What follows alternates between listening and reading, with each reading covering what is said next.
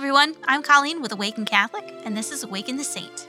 Today we are talking about one of the great doctors of the Church who helped to shape the Church's stance on Aristotelian philosophy brought to Europe through Islam. Saint Albert the Great, or Albertus Magnus if you want to use the traditional Latin name, was born sometime before the 1200s in Bavaria. As a youth, he had a good education and studied in Padua, where he learned about the philosophy of Aristotle.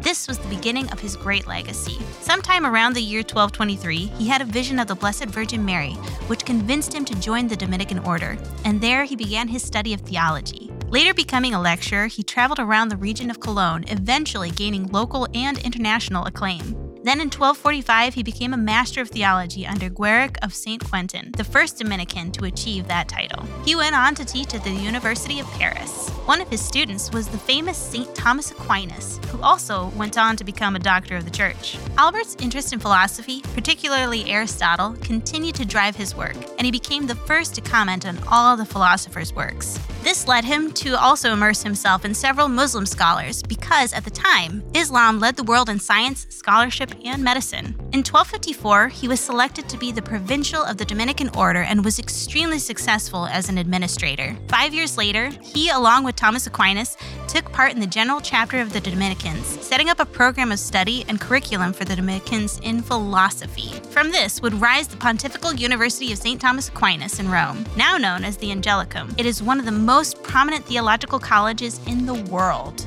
In 1260, Albert was appointed Bishop of Regensburg by the Pope. Although he held high office, he refused to ride a horse and chose to walk barefoot wherever he went, a common practice of the Dominicans. The office of bishop never sat well with Albert, and he resigned just 3 years later. The new pope accepted his resignation and instead sent him to preach to the German-speaking peoples about the Crusades in North Africa. During this time, he became a gifted mediator and was known for resolving disputes between individuals. He even settled a dispute between the citizens of Cologne and their archbishop. In 1274, he mourned the loss of his great student and friend Aquinas. He then spent his last years defending the written works of Aquinas, which have now become some of the most important writings in the Church. Just a few years later, in 1280, Albert died and was laid to rest in St. Andre's Church of Cologne. Over his lifetime, he wrote 38 volumes covering a vast array of topics, including philosophy, astronomy, law, friendship, science, and love, among others.